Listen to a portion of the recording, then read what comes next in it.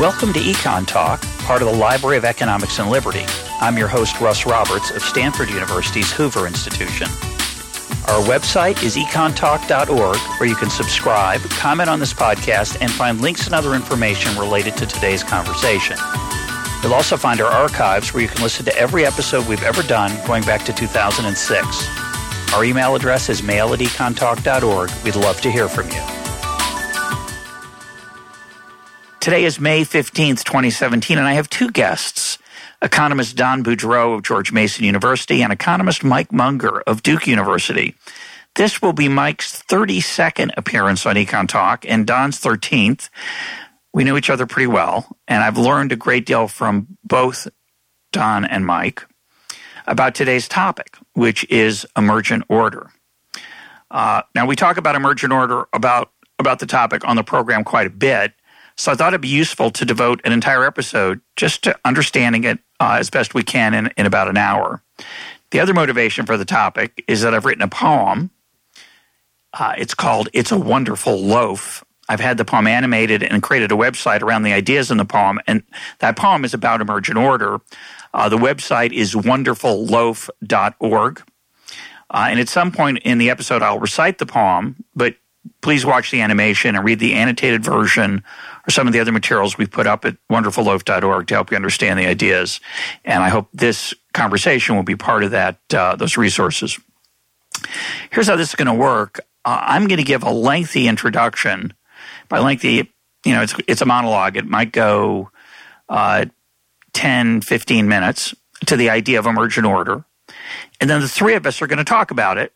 So it's less of an interview, more of a conversation than we usually do here on EconTalk. So here we go.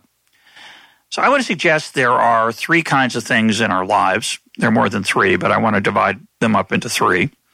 The first we know very well. It's part of our daily life. If we want to accomplish something, we have to have the intention of accomplishing it and then execute the steps needed to make that thing happen. So if I want to do the dishes, if there's dirty dishes in my sink, I've got to think, I better go do the dishes. And then I've got to have a plan to execute the cleaning of the dishes. That could be combining soap, a sponge, and hot water. It could be loading the dishwasher, adding soap to the dishwasher, and turning it on. And at the end, I'm going to get, if all goes well, clean dishes. But I have to do something to make that happen. I have to execute and intend a set of actions that make the dishes clean. They're not going to clean themselves. And that's true for a huge range of stuff in my life, certainly around my house, such as shoveling snow or raking leaves or arranging my bookshelves, keeping my bookshelves neat. All those things require a plan of some kind, an intention, and then some kind of execution of that plan, some kind of action on my part. And those things are very nice. And people, of course, do things for me in my life like that. So just to take a pleasant example, someone might leave me a loaf of banana bread on my doorstep.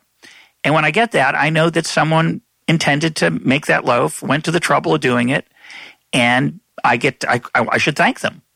And the converse is also true, the negative side. If I find a bag of garbage in my yard, I figure somebody has dumped garbage in my yard and I should be a little bit upset about it. I could blame them. There's somebody to blame. So this is a huge part of our life, things that human beings cause, and we understand that they intended them and they happen. The second part of our life is things that we understand are not caused by human beings. It could rain tomorrow when I have a picnic planned, and that's going to be upsetting, but I'm not going to blame anybody. And if it's a beautiful sunny day, I'm not going to thank any person. I might be grateful to God. I might be grateful to the forces of nature or the earth, but there's no person involved in making it rain. I understand that. It's a part of my life that sort of goes along on its own. And I like to use the example that, when the seasons change or when the earth goes around the sun, we don't have to lean into the curve for the earth to stay on orbit. It just happens by itself. My blood circulates by itself until I die.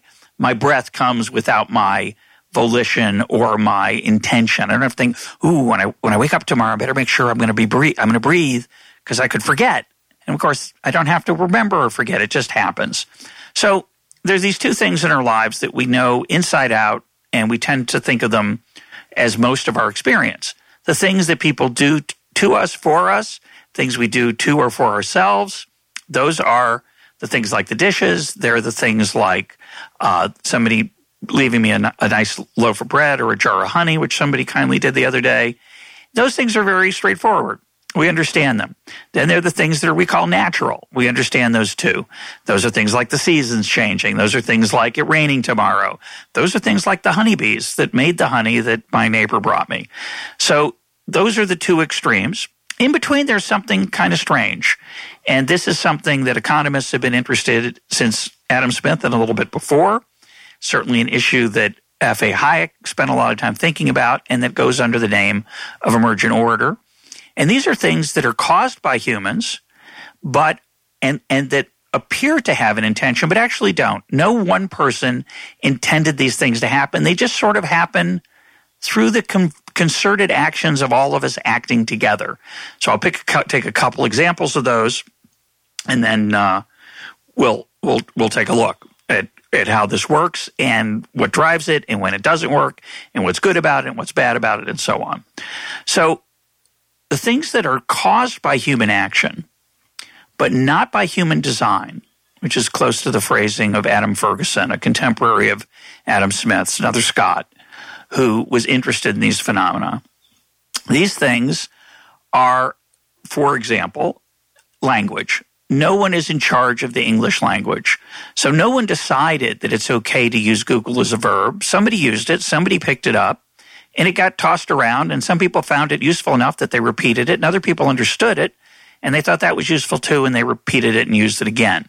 So the English language, in fact, every language, is emergent. It's not designed. It's not under anyone's control. It may look like it is at times. There may be a committee in France for deciding what's good French, but that committee cannot stop people in France from saying le weekend for Saturday and Sunday, even though the French formal official name is fin de semaine, end of the week. So language emerges. And of course, it has lots of imperfections. I like to use the word debt. I think I've used that on the program before. Debt is D-E-B-T. It should be D-E-T. That B is just a waste. It has some informational advantage in theory, but certainly when you're listening, there's no reason to think of it as D-E-B-T, and you don't pronounce the B in any subtle way. It's just gone. There are lots of parts of English that are archaic. There's lots of parts that would be useful if they were simpler or different, but you can't just fix it any way you want. And in particular, Google doesn't like that people use Google as a verb. And if I'm told that if you work at Google and use it as a verb in a memo, they get upset at you and they try to get you to fix it.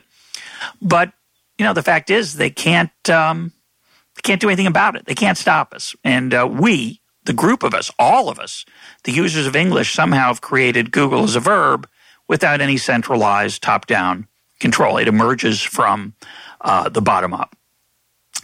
So another example, and this is the example I talk about in my poem, and it comes from a beautiful paragraph from Boudreaux that I'll put a link up to. How is it that in a great city, in a not-so-great city, a smallish, medium-sized city, cities of almost all sizes, almost all cities around the world, you don't have to go to bed at night worried that there's going to be bread in the morning. It just happens. Now, it doesn't literally just happen. It's not magic. It's not that no one's in charge of anything. Every baker is working hard to do the best that he or she can.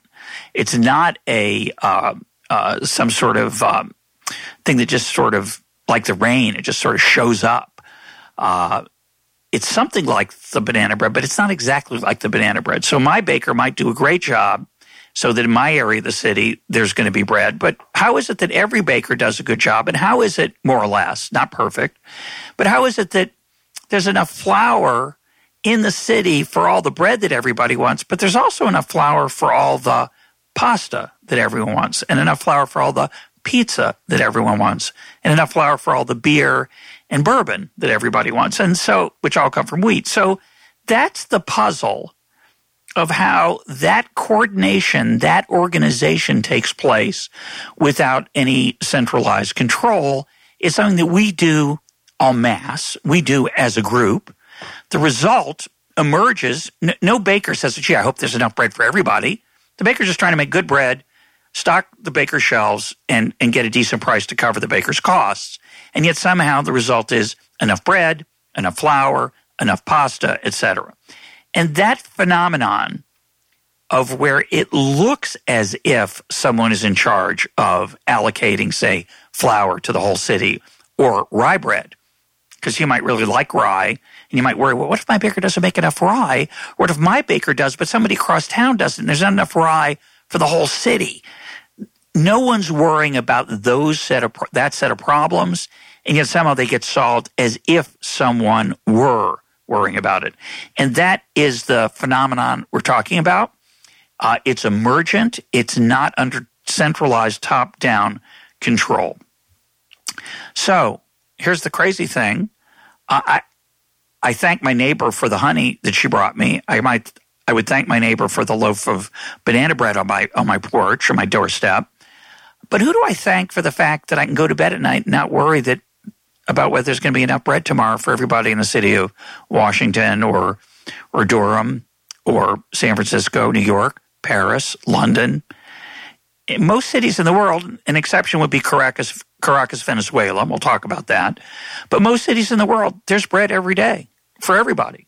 Now, doesn't mean everybody has enough money to get the fanciest kind of bread they want. There's still people who are hungry. There's still people who don't get enough bread. But it's available every day on the shelf at a price, and it's a pretty good price. It's not extraordinarily expensive in most cities in the world. It's driven by the costs of providing it, and how that happens is, of course, a complex process we might talk a little about. But the point is, unlike the honey or unlike the loaf of bread and something like the rain or the sunshine, when things work out really well, who do I thank? Who am I grateful for the fact that there's all this different kinds of bread and I don't have to just get like crummy white bread that we had when I was growing up as a boy? How did that change? Who was in charge of that? And the answer is nobody. So I don't have anyone to thank. I don't have anyone to blame if I wish there were even more kinds of bread. It's something like the rain. That is, it is self-organizing in some dimension. Of course, there's organization within the whole system. A baker has to hire people, has to buy ovens, has to buy yeast, has to hire trucks to deliver the raw materials to make the bread, the flour, and so on. But somehow that process works without centralized control, something like the rain. There's a naturalness to it, an organic nature to it, a bottom-up, emergent aspect to it. So now that's my introduction to the concept. I'm now going to recite the poem, and then I'm going to invite Don and Mike to respond to the basic sort of fundamentals. So Don and Mike, who've read the poem before, while I'm reciting, you might think about what you might say, either agreeing or disagreeing with what I had to say, or some examples you might think might be more helpful. So here's the poem. Title again is It's a Wonderful Loaf. If you look down upon a city with the widest bird's eye view, you might wonder how it functions. Who takes care of me and you? Who makes sure there's food for vegans and for carnivores as well? It seems like there's a wizard who's cast a magic spell. Just think of one small part. Who makes sure there's so much bread? You want rye, she wants ciabatta, or make it sourdough. Instead, a baguette or a croissant. It doesn't matter, don't you see? You get yours and she gets hers and I get mine. How can that be? One's buying a dozen bagels to grace an impromptu brunch. One's using food stamps for a simple loaf to make her children lunch. No matter the amount we require, no matter the choices we make, an army of workers is mobilized to fashion the bread we partake.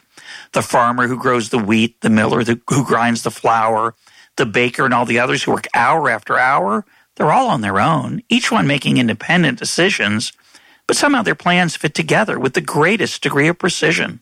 So there must be a czar of wheat and flour, of trucks and of bread and yeast to allocate and oversee and plan, at the very least, for the unexpected change. What if today's not like yesterday? It never is, though, is it? So who keeps chaos away? Because there's order all around us. Things look as if they're planned, like the supply of bread in a city, enough to match up with demand. And though flour is used for more than just bread, we never have to fight over where it goes and who gets what. So why do we sleep so well at night, knowing nobody's in charge? It looks like all's left to chance. In New York or London, as well as Paris, France, no one's worried the shelves will be empty. We take supply for granted. But it's a marvel. It's a miracle. The world's somehow enchanted. Of course, the result's never perfect, but the system's organic, alive. Over time, fewer people go hungry and more bread lovers thrive. And if you're allergic to gluten, there's sellers who work for you too. Your choices expand and what you demand is created and waiting for you. I have my tastes, you have yours. We each have our own urges, yet somehow there's no conflict. A harmony emerges. Our dreams can fit together like a quilt that someone weaves us. But there isn't a weaver of dreams. Reality deceives us. And here's the crazy thing. If someone really were in charge to make sure that bread was plentiful, with the power to enlarge the supply of flour, yeast, and of bakers and ovens too, would that person with that power have any idea of what to do? Could a minister of bread do even half as well? Would there be enough of every kind of bread upon the shelves? How could he know how much to make of each kind every day? There'd be shortages and surpluses and waste and much dismay. You might think the job is easy if the top seller's rye. Then for every variety, push production up that high, then no one's disappointed. Bread eaters will rejoice when they see that every bakery is filled with so much choice. Bread eaters, yes, but help. The forgotten pizza lover cries, all the flour's gone to baking bread. There's none left. For the pies of pepperoni deep dish, thin crust and Sicilian, you've solved the bread challenge, yes, but created another million problems. No problem. We'll just grow lots more wheat. But that means less of something else that people like to eat, which only makes the puzzle of the harmony around us much more puzzling. This order, this peace has to astound us. So many things we count on, yet no one's behind the curtain.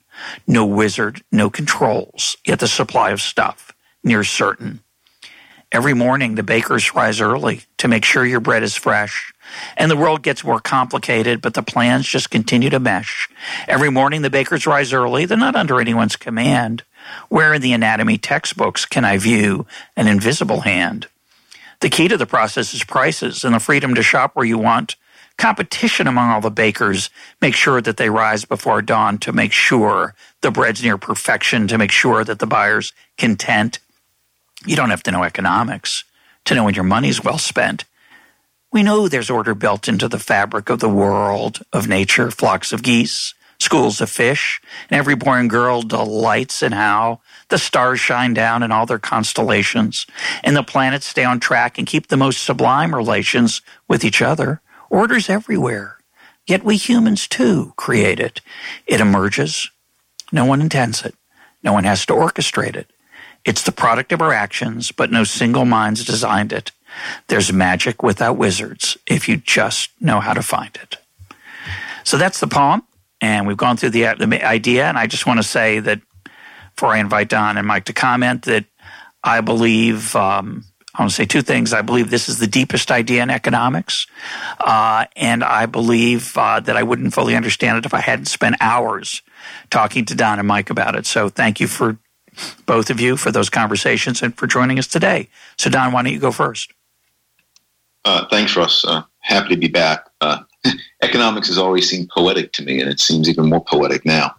I agree with you. The notion of spontaneous order is indeed the single most profound insight of good economics. It remains the insight that is most elusive to the general public. Sadly, it remains an insight that's elusive to a lot of professional economists these days. I don't say that sarcastically. I say that more in a sense of sadness. The inability. I think human beings we're evolved. Our minds are evolved to seek intention, to see design as precedent to order. Conscious design is precedent to order. And to grasp the nature of spontaneous order is difficult. Your poem does a nice job helping us to better see that.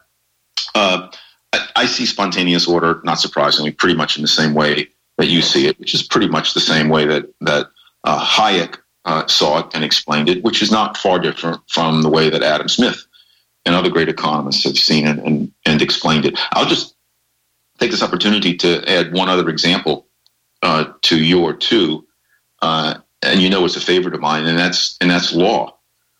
We think of law as most people think of law as something that the state designs and imposes. And in fact, as Hayek himself taught, law is another example of spontaneous order. The rules that we follow in our intercourse with each other are very seldom the result of conscious human design and imposition. These rules emerge spontaneously in the course of our interaction. And what governments do is sometimes they enforce these laws, sometimes they try to override these laws with legislation. We may agree that attempt to override is beneficial, but laws themselves emerge unintended from they are the result of human action, but not of human design. And the relevance of this is because people do see or believe they see the state as the source of all law. It's not surprising that people see, without thinking about it, I think, the state as the source of order.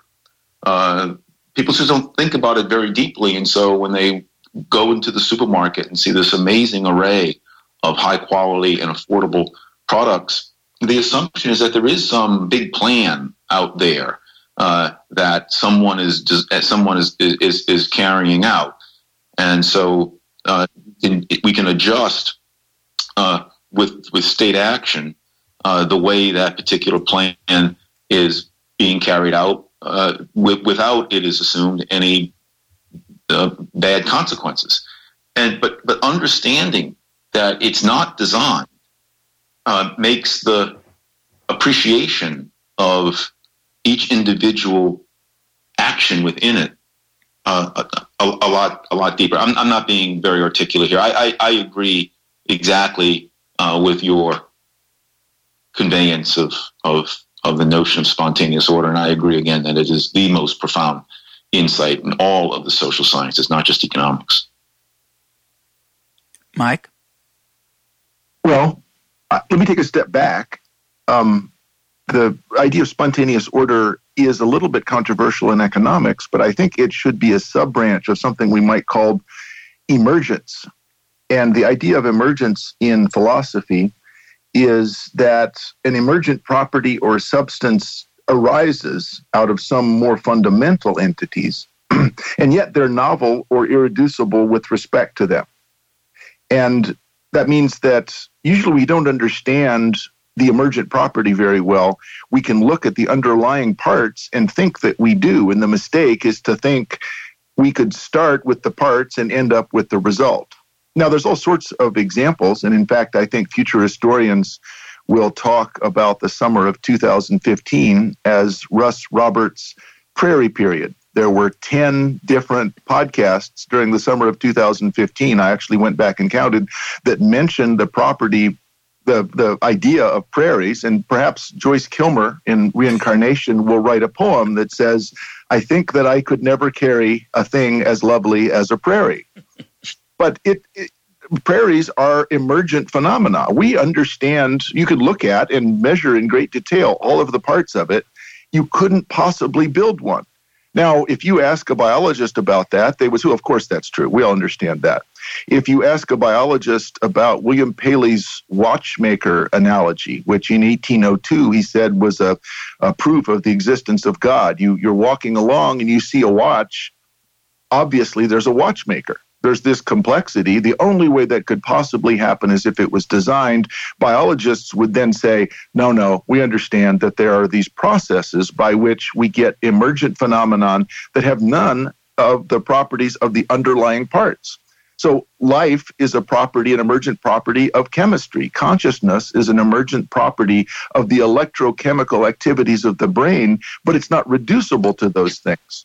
So the question then is, why is it that those people who are most likely to dismiss any creationist account of biology reject the watch? They want to carry out the watchmaker analogy when it comes to social processes. Because when they see markets, they want design. And it actually tends to be inversely correlated. It's the people who are most sure that there's no such thing as a watchmaker in nature who want one in social processes. So I think the most interesting origin of this was in a Arab thinker whose name was Ibn Khaldun. And in the 14th century, he published a book of writings, a scroll, called Muqaddimah, the Prolegomenon.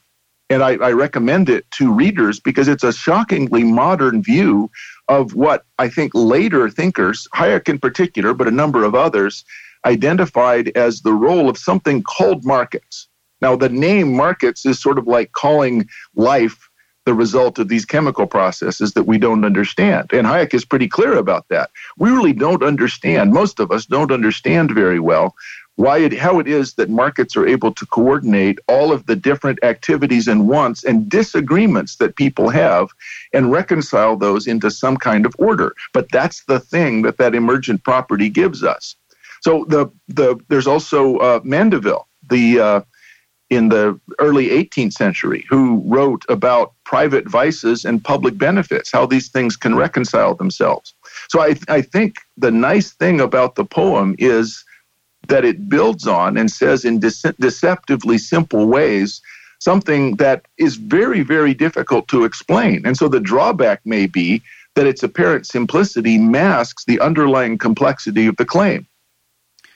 Yeah, I think that's a constant challenge we have as economists, and I'm going to push that a little further, which is that one of the critiques you could make of that poem is it's too simplistic, not about the process, but about the outcome. Like, it's so cheerful, there's bread everywhere, everything's great, and everything happens by on its own. And one of the things people complain about when they've read it is, oh, don't you need government? Oh, you think you don't need any government. But of course you do need government, or government's very useful in creating the rules of the game, in creating courts, in creating police, and possibly some forms of regulation, which we'll talk about in a minute. But I want to make it clear that when I say no one's in charge, I don't mean no one's in charge at the bakery. Of course someone's in charge at the bakery. And I don't mean no one's in charge at City Hall. They have certain things they're trying to do too. What I want people to marvel at, and that's Hayek's word in The Use of Knowledge in Society, when he talks about emergent order there and how prices coordinate economic activity, the marvel to me is that it works at all. That's the phenomenon we want to be in awe of. That's the phenomenon we want to try to understand. How is it possible that there's bread every day all around a city of different kinds in roughly the kinds that we want? That's the challenge. It's not, it works magically. It's not total magic, but there's an enormous magical component that we don't understand or appreciate. The other thing I want to add is it's not always great. There's a lot of emergent order. We've talked about this many times on the program, but it's important to emphasize it here. There's a lot of emergent order that's not good. Traffic is emergent. Every day in my city where I live most of the year, which is Washington, D.C., around 7 a.m., maybe a little earlier, till about 9 a.m., everybody drives slowly on the 495. They're going about 20, like they got a memo that said, go slowly. No person wants to go slowly. The combined results of everyone trying to go fast, and too many of them at one time, results in people going very slowly. That's a perfect example of emergent order. It repeats itself at around 4 o'clock in the afternoon. No one wants that to happen. No one intends it to happen. If you asked, well, who's driving slowly? Well, isn't it the driver? The driver's got her hands on the wheel, her foot on the pedal, on the accelerator, and yet somehow we're all going 20. And that's our actions. It's not the result of any person's design. In fact, we all want something else. And yet that's what we get. That's a bad outcome. There are other outcomes. We talked, Mike, you and I did an episode on racism and slavery and racist attitudes and general attitudes like racism, things that we now look on with disdain and negativity. Those were considered totally fine. And those attitudes, like the laws that Don was talking about, those emerged. Many of the laws that emerge from our daily interactions or the norms of our civilized life are glorious. Be grateful to people who are kind to you. Don't be nice to cruel people. Try to stay away from them. Smile when you greet someone. Take off your hat if you lived in 1920 when you entered a room. Those are things that no one designed that emerged that were mostly good laws, but they're bad ones too. And it's not this phenomenon of emergence, of bottom-up complexity and orderliness is not always good, and it doesn't mean that therefore everything works great no matter what. Doesn't mean anarchy. And I would say the same thing for the most famous metaphor in economics, which is the invisible hand. As we've talked about here before, Adam Smith used the phrase invisible hand once in The Wealth of Nations and once in the Theory of Moral Sentiments, and neither time does it mean what we use it to mean today, which is a process that works on its own and has a pretty good outcome. Smith is interested in that very much. He writes about that a lot, but he doesn't call it the invisible hand. It's come to be called the invisible hand. And I think it becomes a straw man for people who want to intervene in markets by saying, you economists, some of you think that the invisible hand solves everything. Well, it doesn't solve everything. It doesn't solve lots of things. And there's a case to be made for regulation in lots of areas, pollution being one of them that I would mention, although maybe other ways of solving it other than certain kinds of regulation that we have. But certainly the invisible hand is not going to solve pollution all magically the way it solves effectively the way it solves the problem of how we're going to get enough bread in the city tomorrow. So that's not it's not perfect. The invisible hand doesn't solve everything. What's amazing is it solves anything. And I think it does, and I think we don't appreciate it, we don't understand it, and that partly is due to the fact, as Don points out, we have this sort of natural idea that we have to control stuff. I'm going to stop there again for a minute. Don, you want to react to anything I just said or anything Mike just said? Yeah, I want to say something in response to what you just said and in response to what Mike just said. I mean, obviously, I by and large agree, but I'm going to correct you in one small point, Russ. It does mean anarchy in the true sense of the term. It means anarchy means no archon, no overall planner. And so, to the extent that spontaneous order works, the bread example featured in A Wonderful Loaf, there is no archon overseeing the entire process of producing bread. So, in a very literal sense, that is anarchy, but it's not lawlessness. It's not anarchy the way that people use the term today. Right. It's not what, ironically, the spontaneous evolution of the meaning of the term anarchy has come to mean something different from its original meaning. But Mike is wise to point out, and I've wondered about it too, as have a lot of people. It's interesting that there's a huge overlap between the people who are most eager to accept Darwinian explanations of the natural world, and I am one of those people, by the way, but who also reject a spontaneous order explanation of human society. And I'm not one of those people. I accept a spontaneous order. But I have to push back on, Don, I'm sorry for interrupting. I got to push back on you there, and I'll let you continue. But I don't think that's fair to them in a certain sense. I take the point in general, but I'm going to defend them because we don't have one of those folks on this program. We're kind of similar philosophy here. I think they would just say, well, we understand emergent order. We understand the invisible hand. We understand markets. They just don't work so well. And we have to fix them. We have to do things. We have to add regulations. We don't have to we can't rely on markets to produce, say, high enough quality bread. So we need safety regulations. We need government inspectors. We need people to make sure that people don't adulterate the bread and put in filler that's unhealthy. So they would argue, invisible hand does its own thing. Yeah, it's pretty good, but it's dangerous because it needs to be. You have to keep an eye on it. You have to put some top-down regulation on top of it.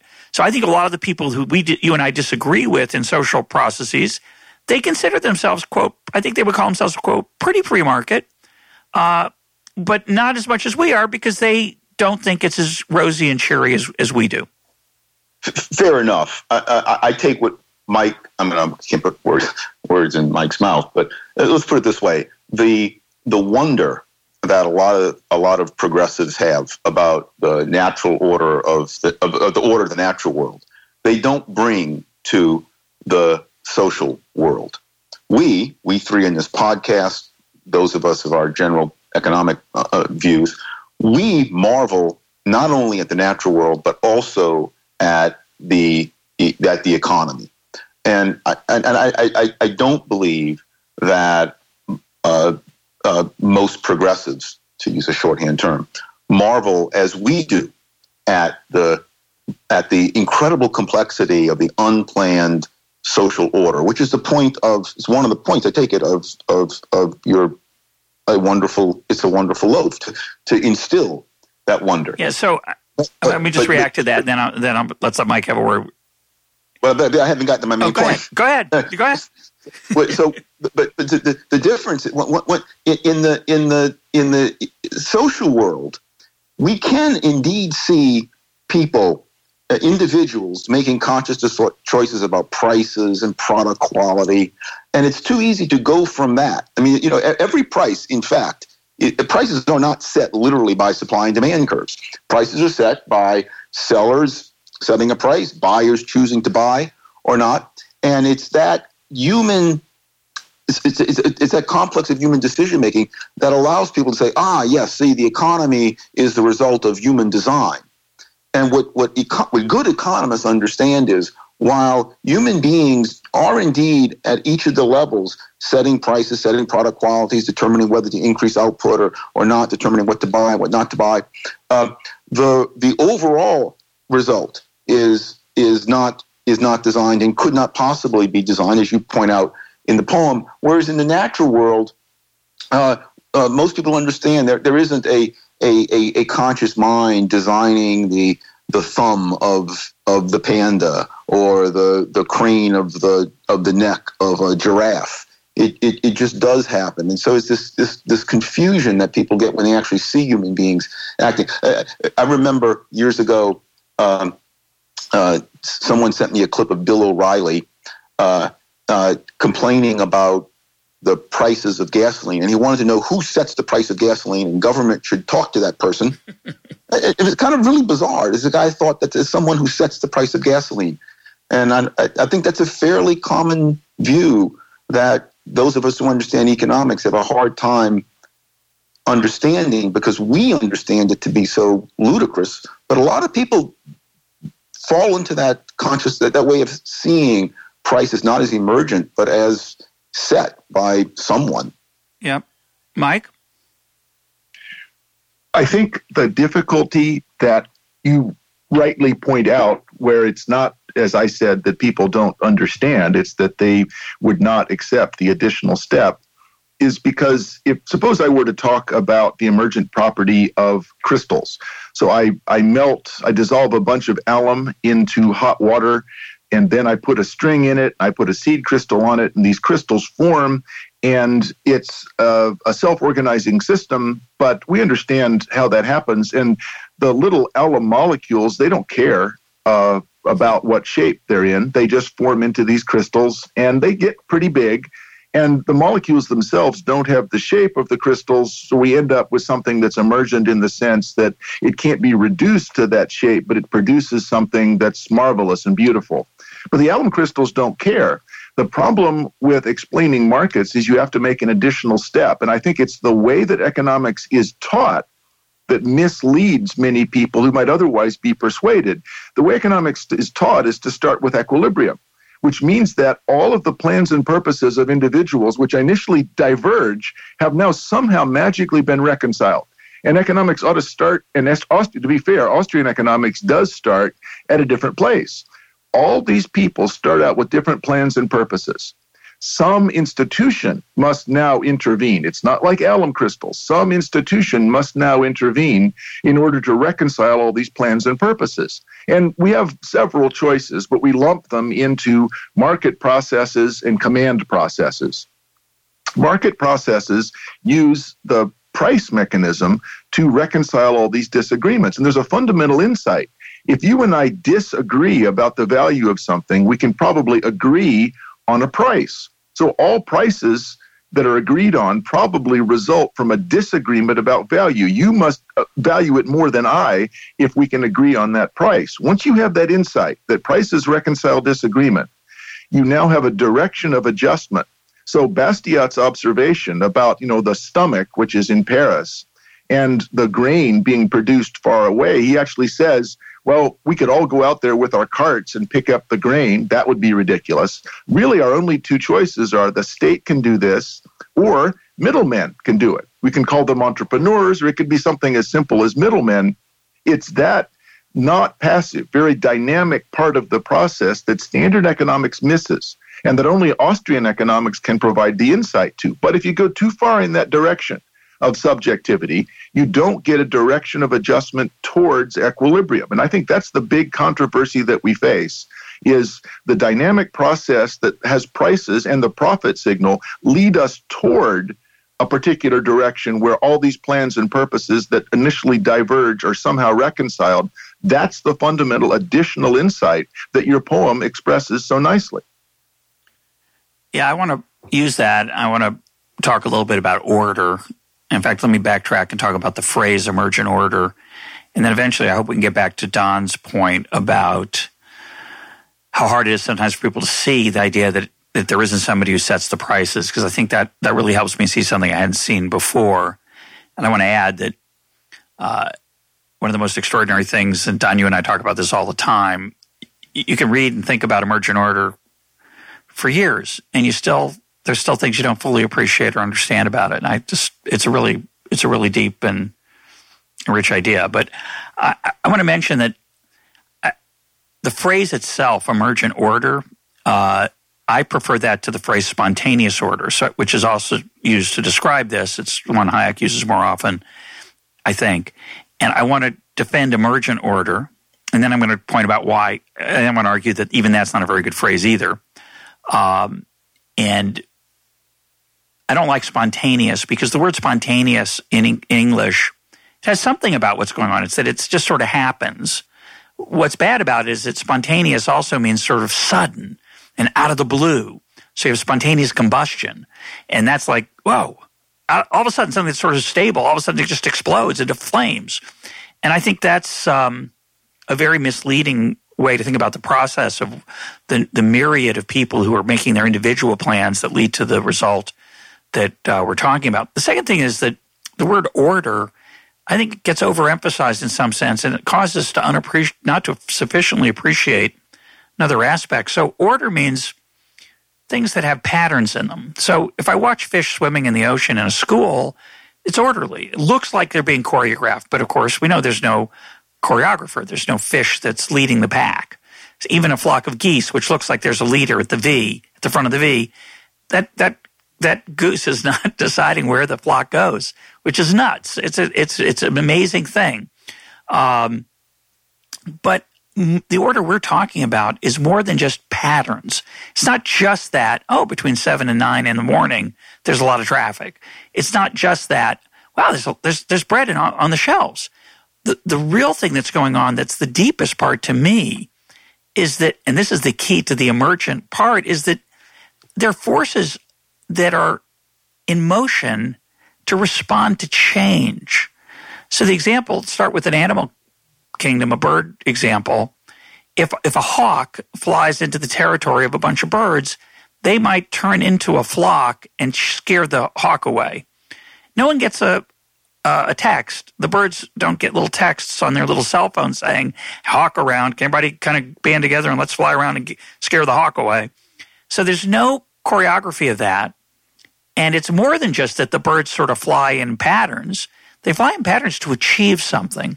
And similarly, if there's a shortage of flour, there's a bad wheat crop one year, and there isn't enough flour to serve all the demanders of the products that flour uses in the coming year, someone's got to adjudicate that dispute.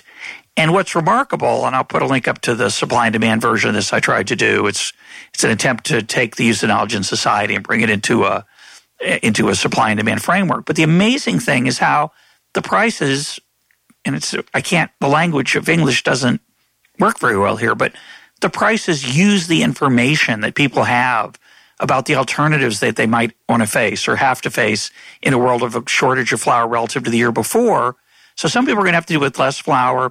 Some people are going to use substitutes. Some people are going to look for new ways to create the products they've already had that don't use flour. Thousands of things are going to be set into motion to make people's lives pretty good, even though there's not as much flour as there used to be. And we're not going to have a war over it. The pizza lovers aren't going to march on the city hall.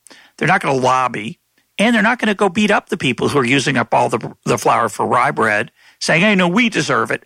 It's a sort of remarkably peaceful, strife-free, conflict-free thing that the world's constantly changing. It's constantly changing the amount of flour available and wheat available and how much people want gluten-free stuff versus other kinds of stuff. Or they want whole wheat all of a sudden. They don't want white. All those changes, how does that get coordinated? And so that's the order that's really profound. It's not just patterns. It's what I would call the unconscious coordination of people's desires that I think, Don, you alluded to, or maybe it was Mike. That's what's really extraordinary, and that's really hard to notice. And I think the phrase emergent order doesn't begin to capture that complexity. And that's why we use things like the invisible hand and other ways to try to convey that marvel. And even so, I think we fall short. Mike, you want to comment? Well, I prefer self-organizing system to emergent order. And the reason is that the order is certainly interesting, but the system of division of labor is actually very difficult to organize. And just allowing markets gives you a differentiated order that you might not expect. So in the early 19th century, the German political economist von Kuenen talked about the way that cities are self-organized. And I think it's a very deep insight. There's been a lot of work on it since, but he said that your cities are going to be surrounded by a ring of cattle farms farthest out because they need a lot of land, and you can transport them because they can walk. And right next to the city, you're going to have the little, very expensive vegetables like tomatoes and things that are hard to transport. The way that the city is going to be organized by neighborhoods, all of that happens in a self-organizing way. Nobody has to have a meeting about it. Now, we use zoning, and sometimes perhaps there may be a justification for zoning, but it's not true that a city left to itself will just be this hodgepodge of different things. It's a self-organizing system. So I want to propose that as yet a third alternative. The only thing I want to add to that, and Don, I'll let you comment, is that there's something, and we've talked about this before, but it's important to mention now. There are feedback loops. When you say it's a self-organizing system, there's something that holds it together. It's not a person. It's not a committee. It's not a central planner. It's the incentives of profit and loss and prices that hold the bread market together. It's the incentives of profit and loss and prices that caused, say, the tomato market in 1800 to be relatively close to the city, the tomato fields.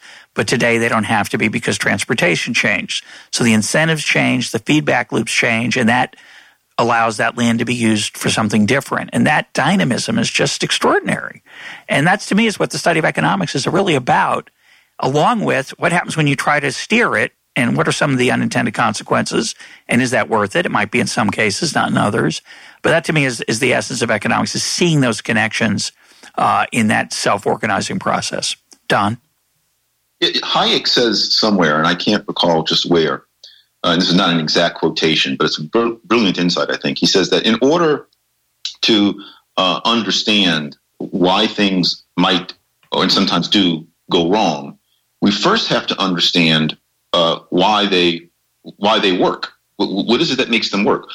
If we don't fully appreciate this marvel of the self-organized or emergent order-based market, all the talk about market failure and what government can do to correct it is just off base, because the failure, whatever market failures we talk about, are in reference to the market as it actually works in reality. And so I'm increasingly distressed at the I think almost pedestrian way in which modern economists think they understand the way markets work. They don't get the important point that Mike brought up a moment ago about the market as a process. They start with everything being in equilibrium. They assume perfect knowledge and say, well, look, in reality, people don't have perfect knowledge. Therefore, the market must fail, so we have to rush in to correct it. But what we have to understand, of course, is how is it that the market works as well as it does, given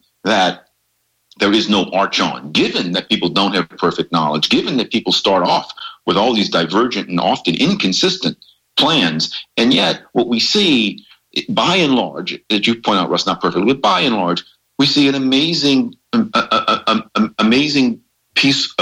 of peaceful and productive cooperation among people globally. We have billions of people today peacefully cooperating with each other. They're not aware of it in any conscious sense, but it's just an amazing fact that we should marvel at, and that we don't. And well, I just want to emphasize the importance of understanding the marvelousness of this system of peaceful global cooperation made possible by the institutions of private property and a market economy. Mike, you want to comment? I have nothing to disagree with there. I tend to be fascinated with cities, and I would want to recommend to your listeners a couple of works by Jane Jacobs, but in particularly The Death and Life of Great American Cities, who talks about the dynamism that you brought up, and specifically talks about how attempts at planning, well-meaning attempts at planning, like your sort of scary guy that's standing up there with the chessboard in the video version. Yeah, in the video version, which I hope the listeners take a look at, the video version of the poem. That planner is the criticism that she makes of planning is so effective and interesting. And I think people with experience with cities, you need some analogy. It's the market seems so abstract. If we just go halfway and say cities are self-organizing systems, and let's recognize that it's the prices that give signals about how we should not only organize but change, update the way that we've organized the structure of the city. And there's no we. It's the individuals acting alone which improve the city, not the planner. So I'm going to push back against both of you and let you defend your views. So I'm going to play interventionist here. So we're talking about how great markets are. Let's think about the market for labor. So the market for labor has this extraordinary property, which is, we alluded to earlier, which is the division of labor. There's this incredible sorting of people into various specialties. And of course, our lives today are much more specialized in the labor force than they were, say, 200 or 100 or even 50 years ago. So that's an amazing thing, and no one's in charge of it. I used the example in a speech I gave that's up on the wonderfulloaf.org website of sushi. You know, there's sushi all over America. If any town bigger than 50,000 people, you can. There's a sushi restaurant. But who decided that? And who decided how many sushi chefs there are? And who decided how many sous chefs there are in that sushi restaurant? And how many people there are who do other tasks, maybe make the rice? And all of that, all those decisions, how many employees the baker has, those are all made by individuals doing the best they can, looking at market signals of prices and wages and trying to figure out if they can still cover their costs if they add a new person or if they hire a specialist. And that's just an extraordinary thing that happens. So that's our view. That's our romance. And Don, as you said, I think there's a lot of, I really liked what you said earlier about how, what makes us different is that we see the romance in the process that it works at all. The other side, the glass is half empty. We see it as half full. They see it as half empty. We look at government, we see it as half empty. They see it as half full. They say, hey, it does pretty well. So I think there's a certain perspective or lens that we have based on our ideology or philosophy of what works and what doesn't work that tends to color our views of these kinds of processes, whether it's the political process or the market process. But if I'm looking at wages in the labor market, and it does this incredible thing of sorting people and encouraging people to invest in, say, medical school or economics or whatever it is. At the same time, there's a bunch of people, they're not doing so well. They come out into the labor force, the best they can do is a minimum wage job, and if it weren't for the minimum wage, they'd be making even less. So the other side, the people who aren't like us, who don't love the invisible hand or the market process or emergent order or the self-organizing system, say, well, yeah, it works pretty well, but there's a lot of people it really doesn't serve. And those folks, they can't afford good bread. They can't afford lots of things. They can't afford a nice car or enough clothing sometimes. And certainly around the world, that's true. And we got to do something to help them. So we can't just rely on this invisible hand, uncoordinated, unconscious cooperation, because for a lot of folks, it leads to misery and despair. And so you want to rave about how amazing it is that the market works at all. And I see some hungry people who can barely afford any bread, and I want to help them. So I have to tamper with that market. I have to put in a minimum wage. I have to put in safety regulations, because otherwise they're going to be exploited by that in that self-organizing system by entrepreneurs who want to profit at their expense, take advantage of them, cut corners, et cetera, et cetera. So that's I think the unromantic side. I just want to say for the record, I think all those things are true. I think there are a lot of entrepreneurs who want to cut corners, and so I'll come back and give my answer maybe in a little bit. But let's hear from you, Don and Mike. Don, go first. So you're right. Obviously, as you say often, the market. And by the way, those of us who are influenced by the Austrians understand from the very beginning that markets aren't perfect. The people who you refer to, I would have more confidence in their judgment if in their policy prescriptions they gave evidence that they actually understand how markets work. It's one thing to point out that markets aren't perfect in some idealized sense. It is another thing to write or speak about markets and evidence a failure to understand how they work. People who propose minimum wages, I submit, don't understand how markets work. It's not that they're saying markets don't work perfectly. That's true.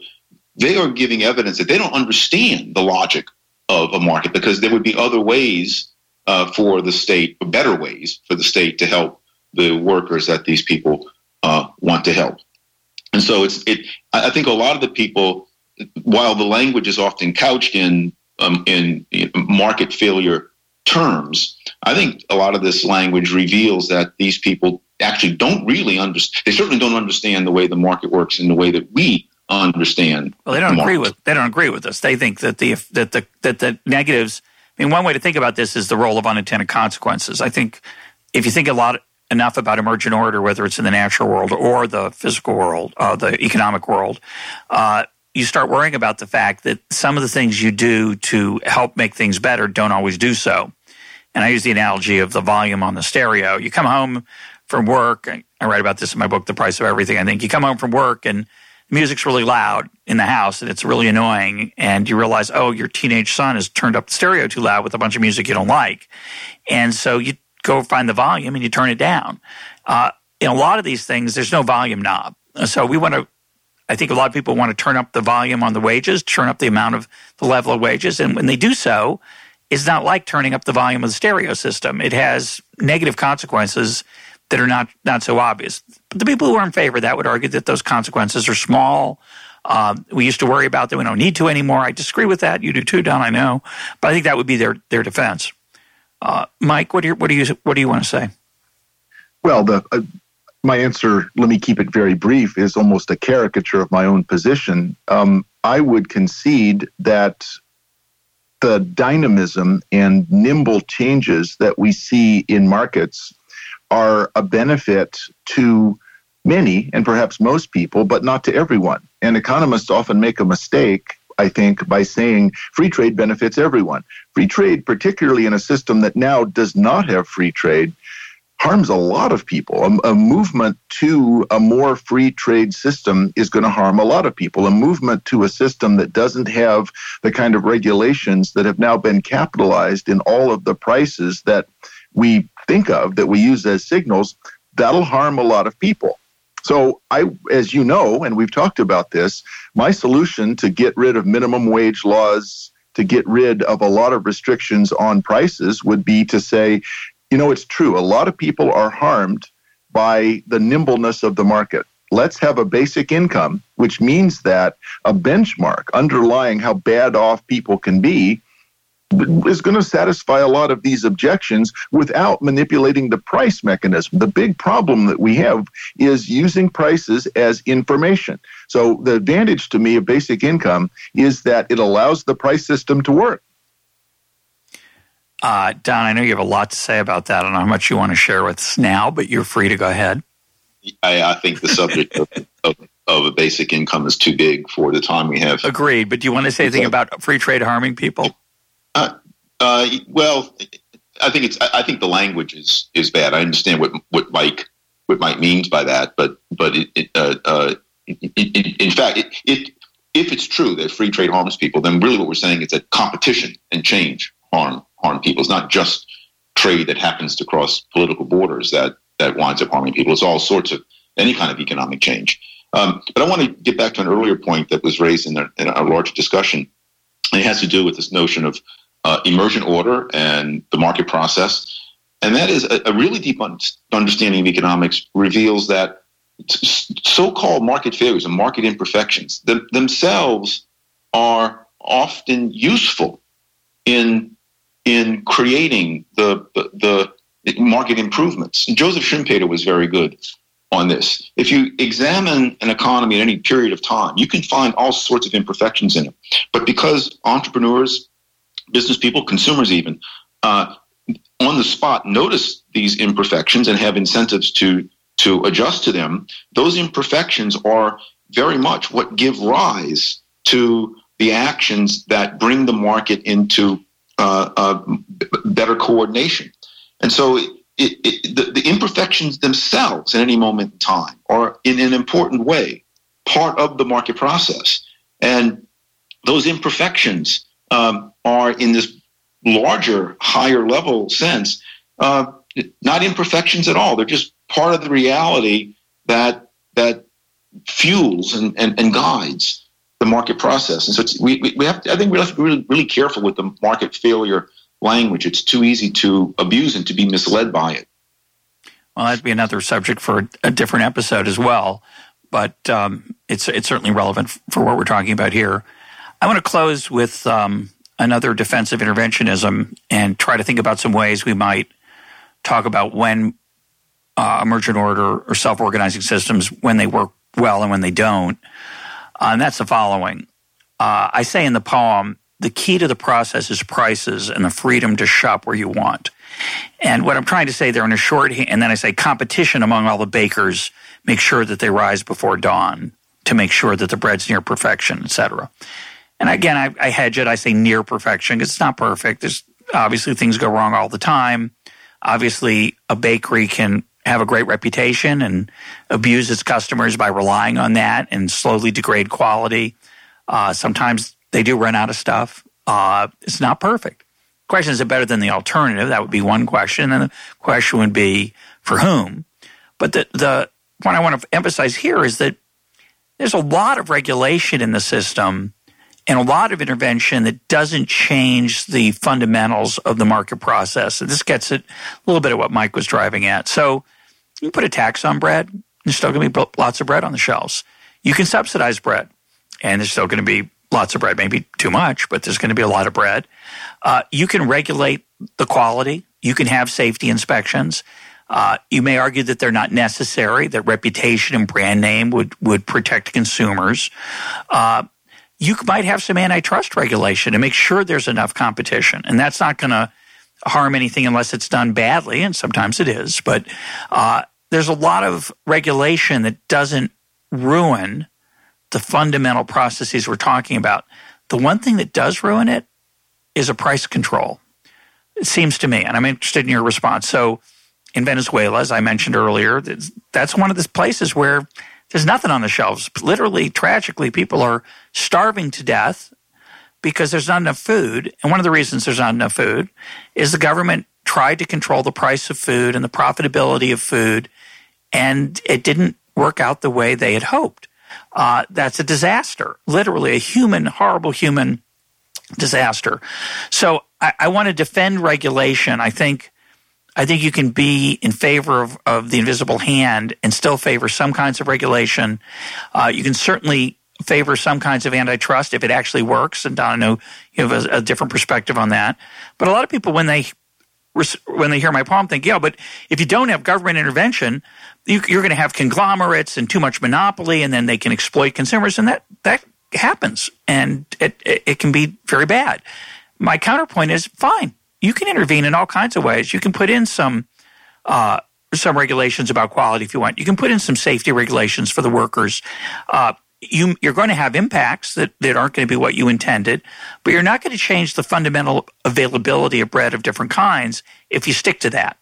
And you should know about that process when you design those regulations, as Don, I think you pointed out earlier, because if you don't understand it, you're going to have more of those unintended consequences than you think. So my view is, whether you're an interventionist, relatively interventionist, or relatively non-interventionist as we are, you still have to understand how the process works, and you still have to have some appreciation of how markets coordinate information and how prices work. Because if you're not careful, you're going to mess up.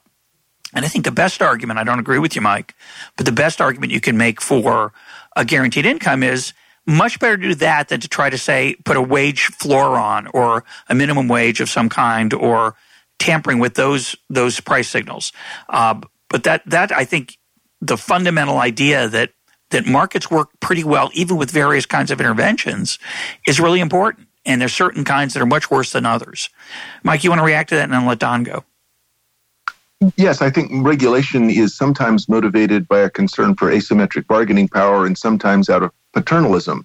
So if I'm a worker, if I'm unable to secure the level of safety and pay and the mix of safety and pay that I want, it must be because there's asymmetric bargaining power.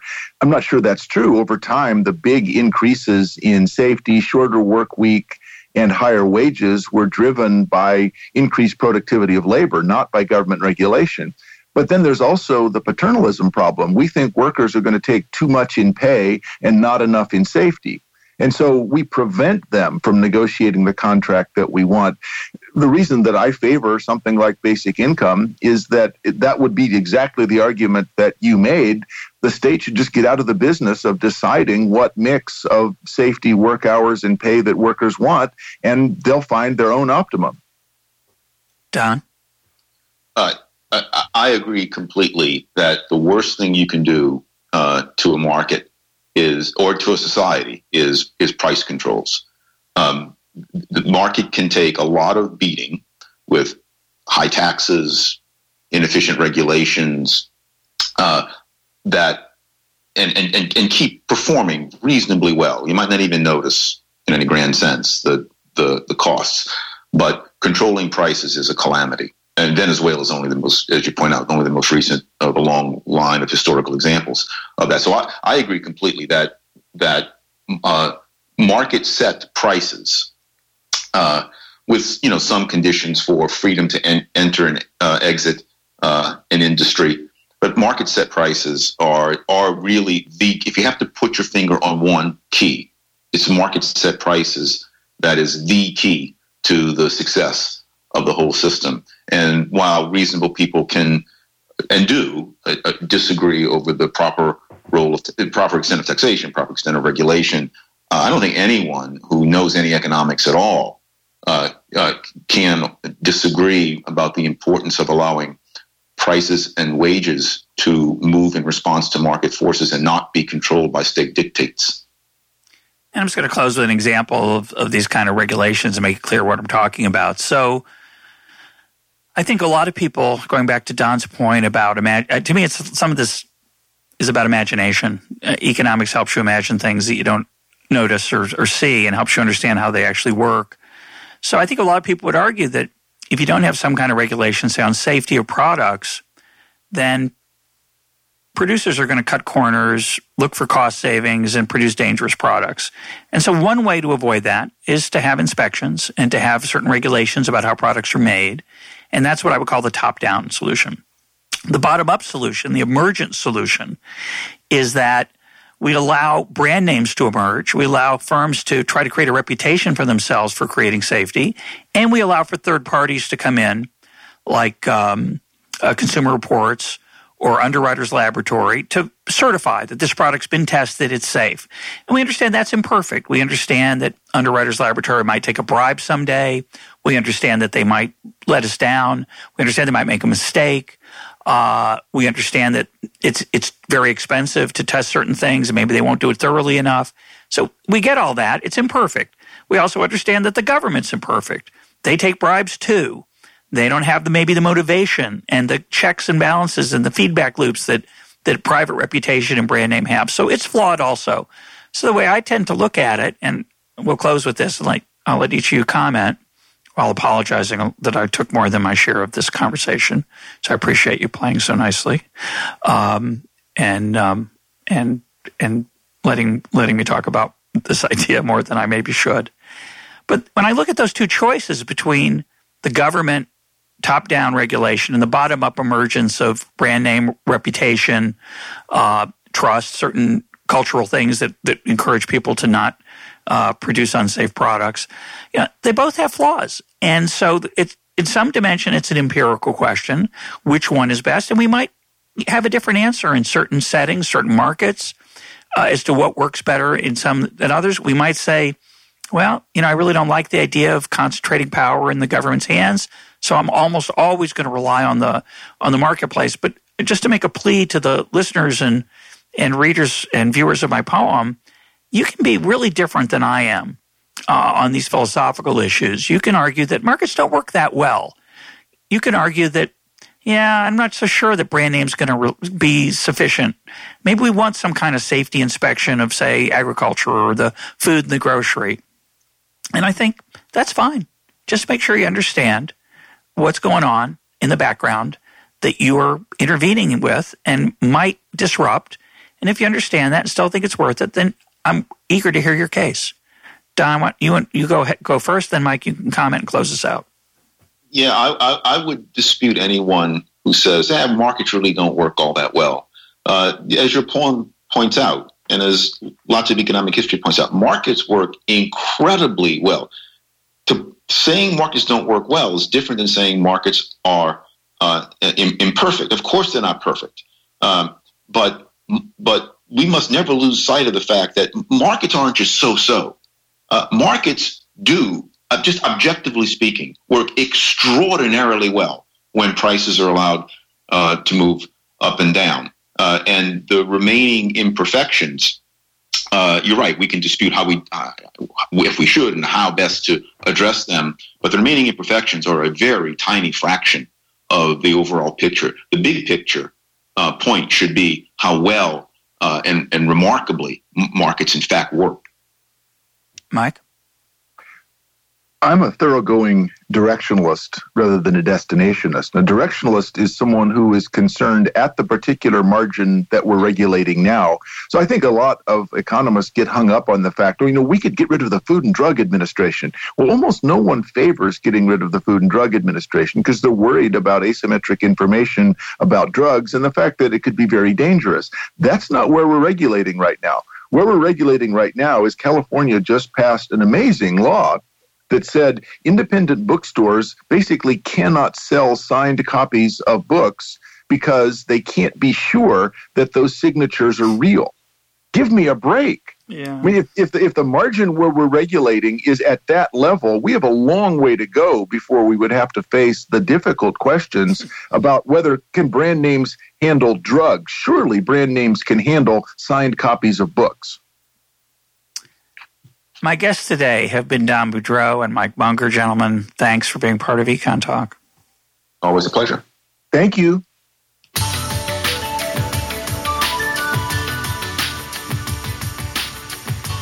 This is EconTalk, part of the Library of Economics and Liberty. For more EconTalk, go to econtalk.org, where you can also comment on today's podcast and find links and readings related to today's conversation. The sound engineer for EconTalk is Rich Goyette. I'm your host, Russ Roberts. Thanks for listening. Talk to you on Monday.